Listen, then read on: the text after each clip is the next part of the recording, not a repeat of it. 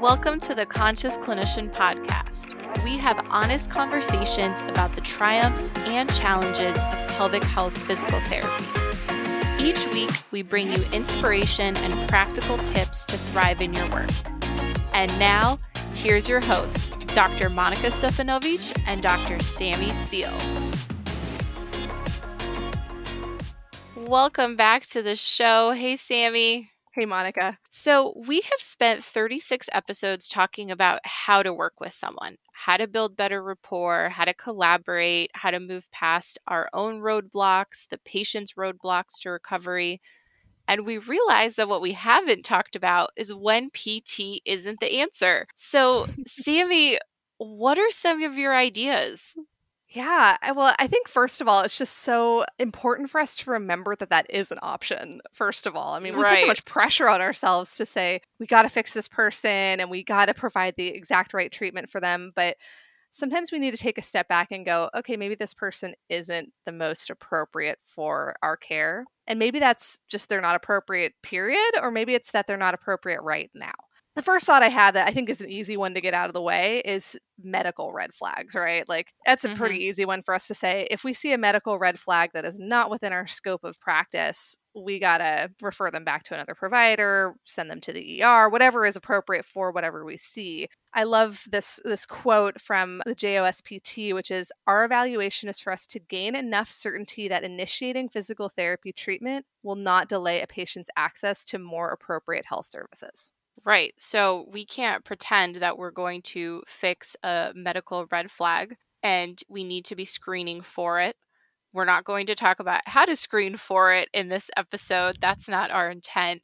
But make sure that you have that system of checks and balances in your evaluation. Because if you do miss something, you delay care, or you're promising someone that you can work on something which you really can't, it's going to affect their quality of life and their outcomes.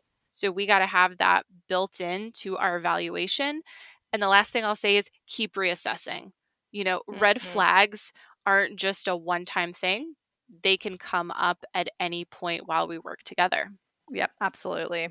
The next thing that I would say is a reason to discontinue PT is anything that would impair the patient's ability to participate in PT. And the first thing that pops into my mind is psych issues. Monica, I'm curious how this has come up for you in your practice, or what kind of psych issues you've observed limiting your patient's ability to participate in PT. Yeah, that's a great question, Sammy. I think of it like not what is the diagnosis, but what is the person in front of me presenting like.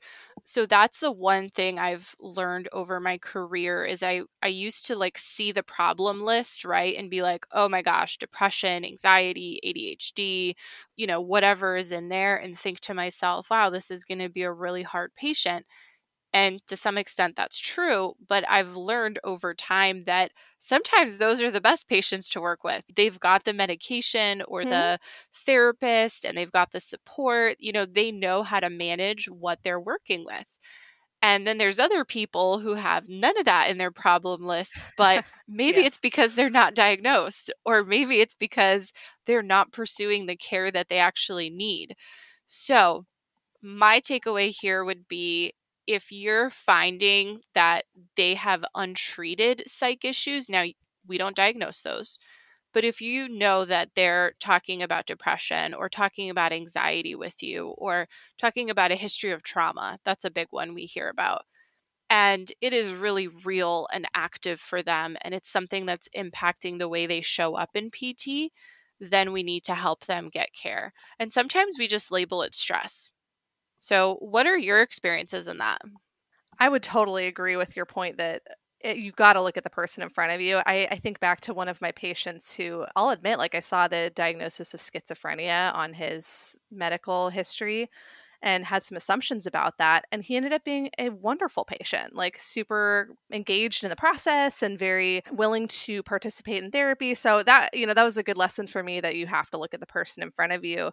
But I think that you're right about, sometimes we get these people that come in and there is just something psychological in the way of what we're doing.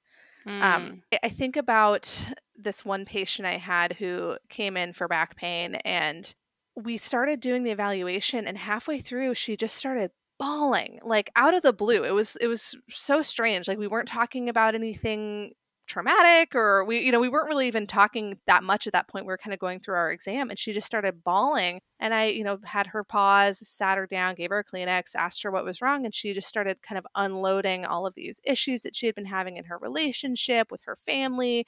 And as I kind of talked to her about this, I was like, so do you feel like this is related to the pain you've been having? And she said, oh my gosh, yeah, it got so much worse when I had all these issues with my family. And at that point, after we were finished with the exam, I was like, hey, so we can work on your back pain, but it sounds like you're already aware of how much your family issues are affecting you. I don't think we're going to get super far unless you get some support for this. And she was like totally on board, said, I really think I do need somebody to talk to. I feel very alone, was very agreeable to a referral to a psychologist. So that was a great example, I think, for me, of somebody who is right on board with that. It's not always so easy. Sometimes there's more resistance to it, or sometimes they don't react as well. But that was an example of somebody who, it really interrupted our flow of what we were doing. And it was clearly something that was at the forefront of her mind. And we couldn't continue with the session until we took a second to talk about that. So that's somebody that kind of sticks out to me recently, who I think had it's not even really what I'd call an undiagnosed psych issue. It's more just like somebody who had some psychological factors that were really affecting them. Yeah. So they mentioned the psychosocial factors, and it's really cool how you handled it, Sammy. Like, it sounds like you were very empathetic, and you were able to bring up that these factors are going to affect her without making it seem like the pain was in her head.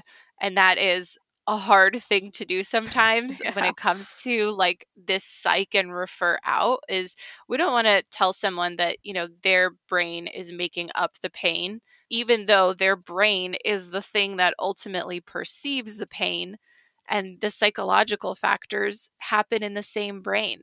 Like, the same nervous system is the one that is shaping your psychology and shaping your pain. And that's the way I like to think of it, rather than like either or. It's just the same body. And sometimes we need help bringing that nervous system down, and we can do a lot in physical therapy. But if someone's participation is affected, I think we got to call it what it is, which kind of goes into the next idea we brainstormed. And that's when there's anything that gets in the way of them meaningfully participating in PT.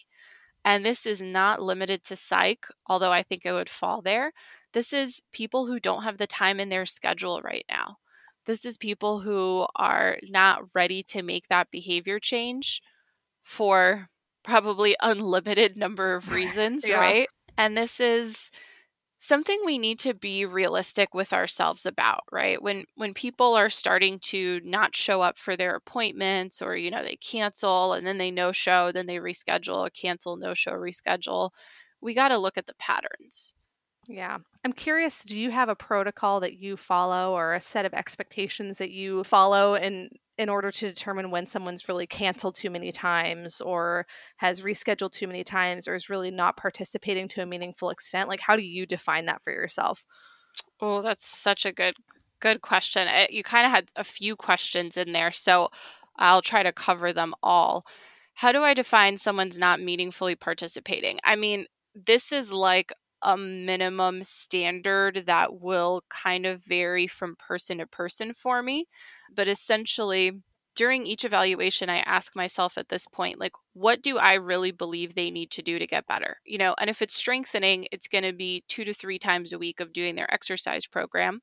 And I only prescribe 2 to 3 exercises. So if they don't have the time for that, and they're not able to do it at all between our visits, and that continues to be a pattern, that would be not meeting the minimum, right? For somebody else, it might be that they need to do something daily, whether it's like a range of motion exercise for a condition, or whether it's stretches or something else. So I kind of asked myself, what is the minimum that I as a PT know would give them meaningful change? And if they're not meeting that minimum, I don't compromise it anymore. I'm not like, okay, let's pick one exercise for you to do for 1 minute twice a week. Like, that's not enough. It just isn't. And I used to kind of compromise down and try to like find anything that this person can do. And now when I find myself trying to pare it down, it's like if I hit that minimum, then I just tell them like, and I kind of say it in the evaluation. I actually do say it in each evaluation now is, the minimum for you to do this and see change is going to be blank. And I fill in whatever it is. And if you do less than that, then we don't know whether the exercises aren't working or whether it's that you didn't do enough of them. So it's going to be hard for us to make changes. And I leave it there. Now, I think your other questions like the cancellation and the no-show, if someone no-shows, I stop chasing them down after the second time it happens. Twice I'll send a message, but the second time I don't offer up my schedule. I ask them when they're free. So the first time I'll message and, within 10 minutes, if they're not there, I'm messaging my patient, hey, we had an appointment today. Here's the time. Here's the link because I'm all virtual. If they can hop on, great. I've had 2 recently where like they missed it. Then they're like, oh my God, let's reschedule. When are you free? And I send them my availability. We reschedule. They make one and then they miss the next one. And so on the second one, like I said, I still message them, hey, we had an appointment today. Here's the link. And then I kind of leave it on them. Like if they reply back to me, okay. And if they're like, oh my God, I missed it, da da da, I'm like, when are you free? What days and times this week or next week are you available? And I'll book the visit. Because I'm like, you have to put in the minimum. I'm not going to keep giving you all of my appointments and you filling up space on the schedule when this is already a pattern, because I found that like everyone has a day where they miss something. And those patients that just miss that one day, they come into the visit like, oh my gosh, I'm so sorry. They're willing to put in that effort. They're like, when is your next visit? I can make this time. These other people, maybe they don't even message me back for a few days. And then they're like, oh no, it happened again. And I'm like, mm-hmm. And it's no shade on them, but I need to see that effort. And that's where I'm like, I'm not going to be mad at them. I'm not going to be like, I invoke our cancellation policy or anything. I do take insurance, so I could imagine that would be different in private practice. You might have that type of cancellation policy. But I'm just like, okay, I see how we're going back and forth here. I see it's a pattern. I'm here if you're willing to put in the effort, but I am no longer going to be chasing you down. Yeah. So did that answer? Totally. Answer it? Yeah. Yeah. That's helpful. I'm with you there on the I'm not going to chase you down thing. I have a different type of clinic setup than you do. I don't work in telehealth. And for those patients that no show or cancel, depending on if they have a cancellation fee to pay or something like that, that changes whether the front desk is going to track them down, certainly. But I also agree that I'm not going to spend the time to keep calling when someone is not engaged. Like, I don't have the time for that. And frankly, I can't care more than they do. So I don't really spend the energy. Like if they want PT, they'll call back. That's kind of how I see it. Like if they really want to come in, if they need the care, they will call the clinic and schedule an appointment. And then if they don't show up to that appointment, then they're going to have a late fee to pay, And I think that it's a little bit challenging when you're constrained by the policies of where you work too. I know I worked somewhere in the past that had a cancellation policy of the person can no show, I think it was like 3 times, and then on the 4th time they would finally discharge the case. And I had people who would book out tons of appointments and then not show up to any of them and just completely drop off the schedule. And it really affected my caseload and made it hard for my other patients to get appointments. And that really frustrated me too. So I feel like it'd be great to have an avenue to address that earlier. Yeah, and there's no perfect answer, right? Because sometimes you only book a visit or 2 at a time to prevent that. But then if you get really full, can people actually come in and see you? Yeah. So I feel like that's a whole nother episode for us is, managing your patient caseload. But another thing that falls under this broad category of like meaningful participation, I think, is also availability. if someone can't make it to your appointments because you literally don't have time that works for them, then working with someone else is going to be a better answer. Yeah. Sometimes they're not doing it on purpose, but it really does not work for their schedule. So there's other options. There's asynchronous options, there's telehealth options, there's in-person option. There's people that will come to your home for mobile or concierge. So I think we live in a really cool time right now where we have more access to PT than we've ever had before. And if someone needs times that you really don't have, help them find something else or let them know that there are other options. It might be that simple. Yeah, absolutely. I think one other thing that falls under our umbrella of anything that would prevent a patient from participating meaningfully would also just be their expectations versus what you are able/willing to provide them. Mm-hmm. I think we've all encountered this. Somebody comes in and they want a lot of passive treatment. They want modalities and they want manual, and maybe those are not things that you provide frequently. I skew more towards very, very minimal modalities and very minimal manual therapy. And Mm-hmm. so when I have a patient who comes in and is really expecting or demanding those things, it's not going to be a great fit. Like that's just like the simple answer there. Like if they expect those things, I don't feel like I am providing the best care to them because I don't really believe in modalities as a long-term source of meaningful change. And so I just don't think that it's going to be a fruitful relationship in that case. What do you think? Well, how do you handle that is my follow-up, because we've all been there. So I'm curious, like, what you say or how you navigate that situation. Yeah, I mean, I think it depends on the patient, certainly. If there is a patient who is willing to exercise and willing to engage in the things that I think would help them, but they also go, hey, I've really had a lot of benefit from ultrasound in the past. Could we do that? Sometimes I might be flexible about that. I'm also a big believer in the placebo effect.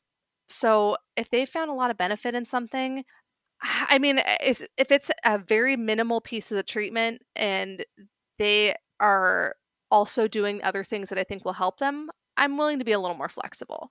Mm. Now, if we have somebody who comes in and they're like, that's all I want to do is ultrasound, and I want you to rub me, I might say to this person, you know, in my research, I have seen that these types of passive treatments typically don't provide a lot of long term change. I don't provide them to the level that it seems like you're looking for. These are the things that I can offer you. Would you like to continue working with me, or would you like to have a referral to somebody who does more of those things? Mm-hmm. And just like set a boundary, because I can't practice in a way that makes me uncomfortable. I just won't do it, you Right. know. So I think there's some gray there. How do you handle that? Or I guess how did you handle that when you were in a more traditional clinic setting? You have the Yeah, well, luxury of being like, I don't do modalities because I'm hundreds of miles away from you. you're right. I haven't had to have this conversation in a year and a half. I tried to find the sweet spot because, like you, I do believe in placebo. So I might be doing manual therapy, but talking with them about fear avoidance or talking about, the benefits of exercise or something else, and see if I can change those beliefs. If they're asking for a specific technique that I don't do, then letting them know, like, I don't do that. Or maybe we need to find a massage therapist who's going to do myofascial release on you, because I'm not going to do that. Right. Of course, I don't usually say I'm not going to do that, but I would say, it'd be better if we found this type of provider and they do that for you. And then we work on this part. And are you okay with it? I am curious about your statement of the research, showing this doesn't help long term. Like, how do you navigate being honest with your belief, but maybe not being nocibic in I another, know, that's hard. because it's kind of like a behavior change thing, right? Yeah. Like, are they willing to hear that? Because it could spark something great. Or is it going to be like kind of a shutdown thing? Yeah, for sure. I think when I'm firing on all cylinders and I'm really careful about my phrasing, I might say something like the research tells us that exercise is more effective. Mm, Maybe not necessarily that ultrasound isn't at all, even though I'm more biased in that direction. But again, a totally separate topic. But yeah, I think that's a great point. It's not necessarily putting that in their head of this isn't going to work. I mean, I had a patient ask me the other day about whether I thought essential oils would help her pain. Mm. And I was like, my gut Right. wants to be like, no. But I think I handled it okay. I think I said, I haven't seen any research on that.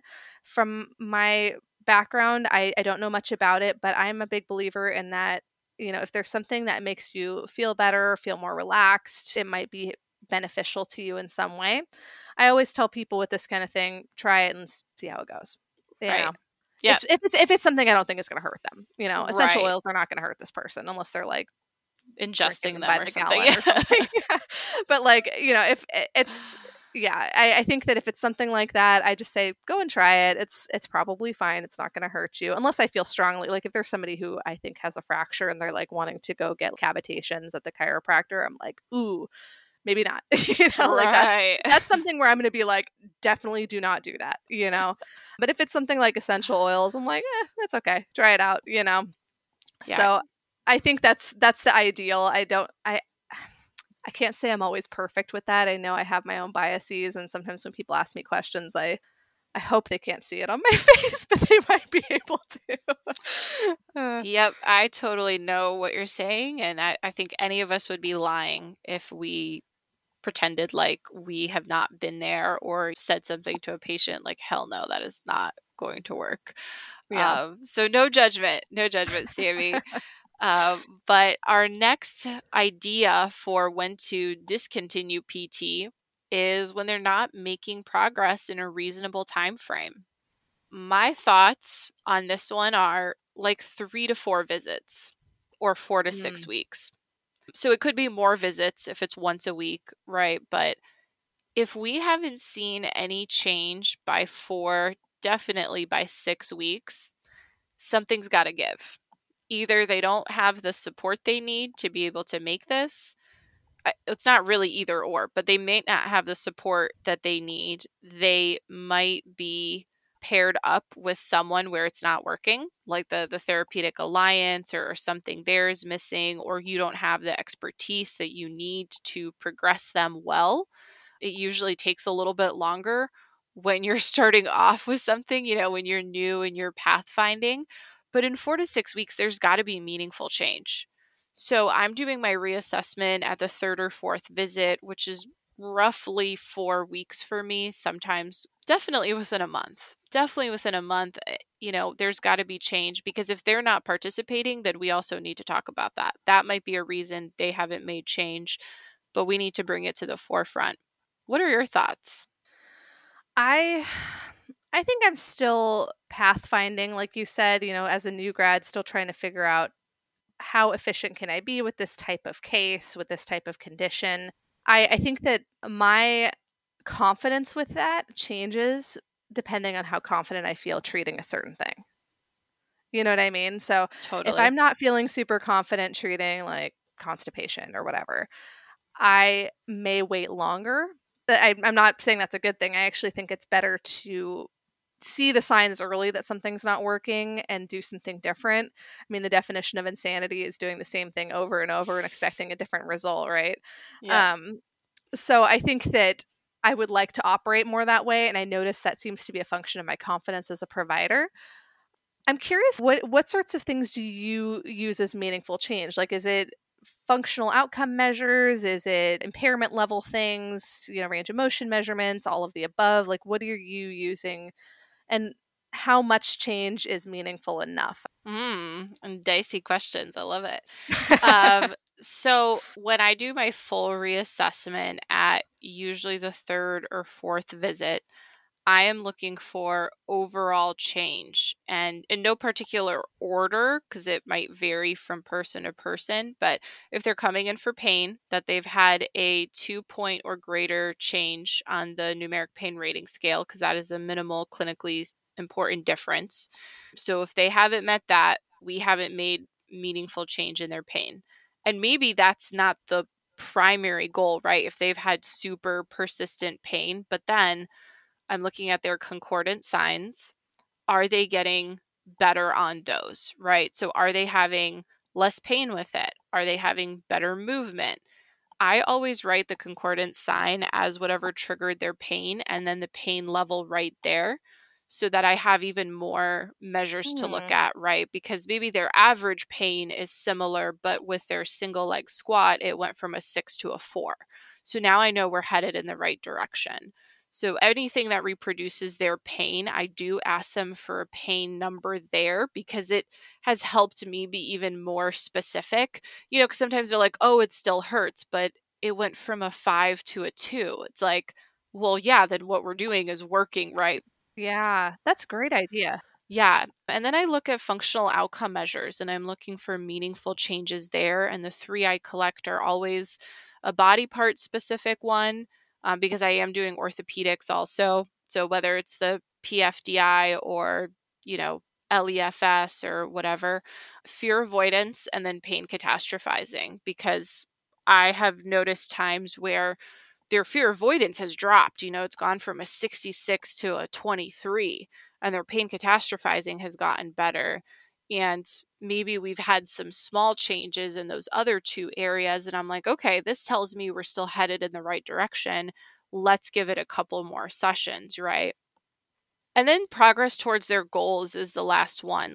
If I wrote meaningful goals that were important to them, then on visit 4, when I ask them about their progress towards their goals, it should be something, right? And it could be, Yeah. and it's always interesting. Sometimes it's like they rate it way lower and I think they're functioning better, or maybe they're functioning better than I thought they were, or we're in line.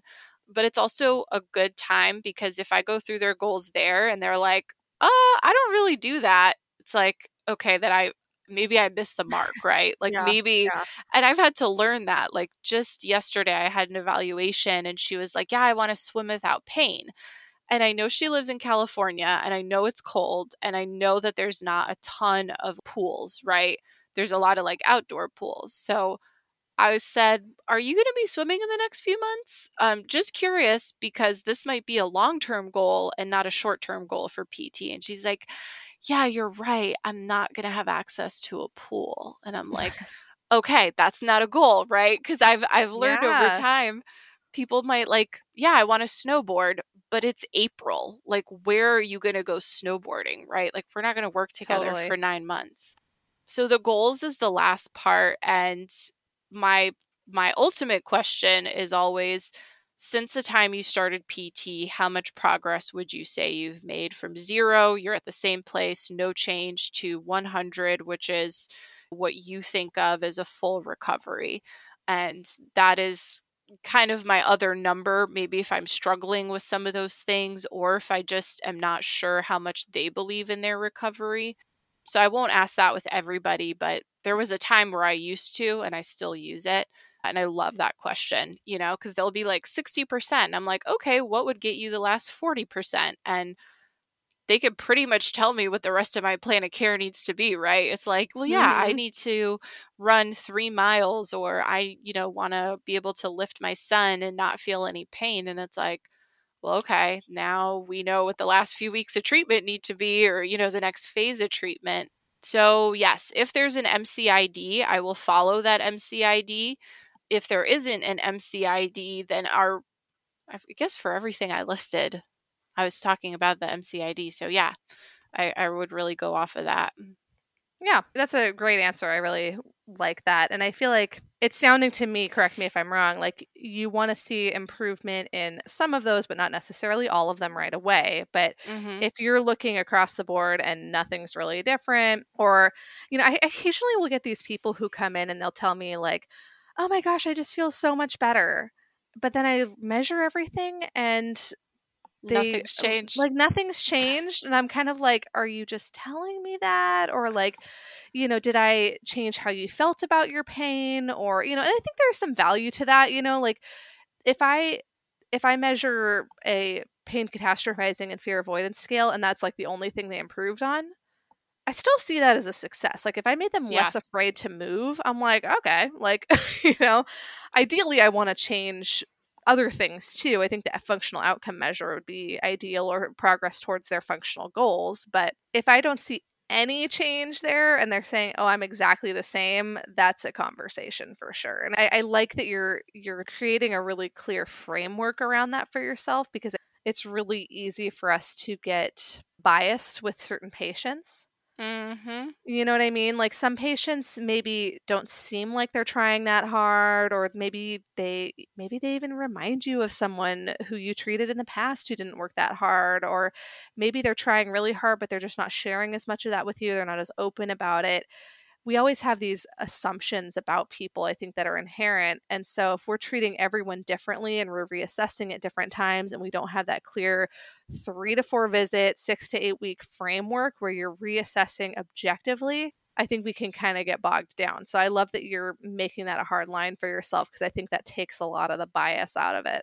And I've had to learn over time, to your point. I mean, the only reason I have such a clear system for myself now is because of the sheer amount of times that I saw people for 5, 6, 7, 8 visits, only to realize at visit 5, 6, 7, 8 that, oh my God, we have made minimal progress, if any progress. And what have I been doing? And it's that one, I didn't know probably enough about the diagnosis, and I was trying all the things and not sticking with anything.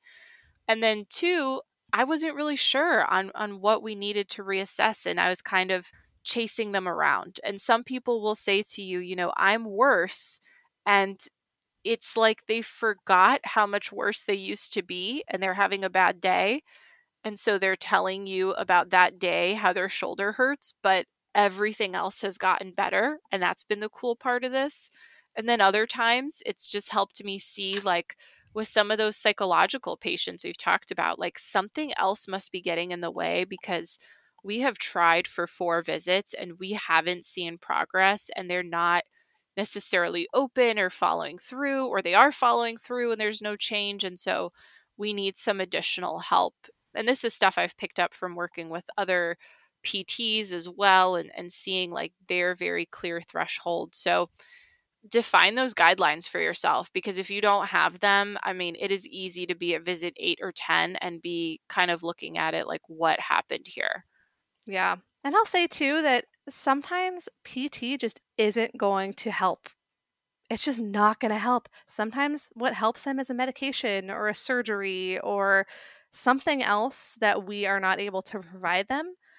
I think that PT can help in a lot of cases, but not for everyone. And I've had patients who finally got the relief they were looking for from an injection or a surgery or something. And I think that if we wait too long, we're delaying that care that might help them more. Back to the first point. Yep.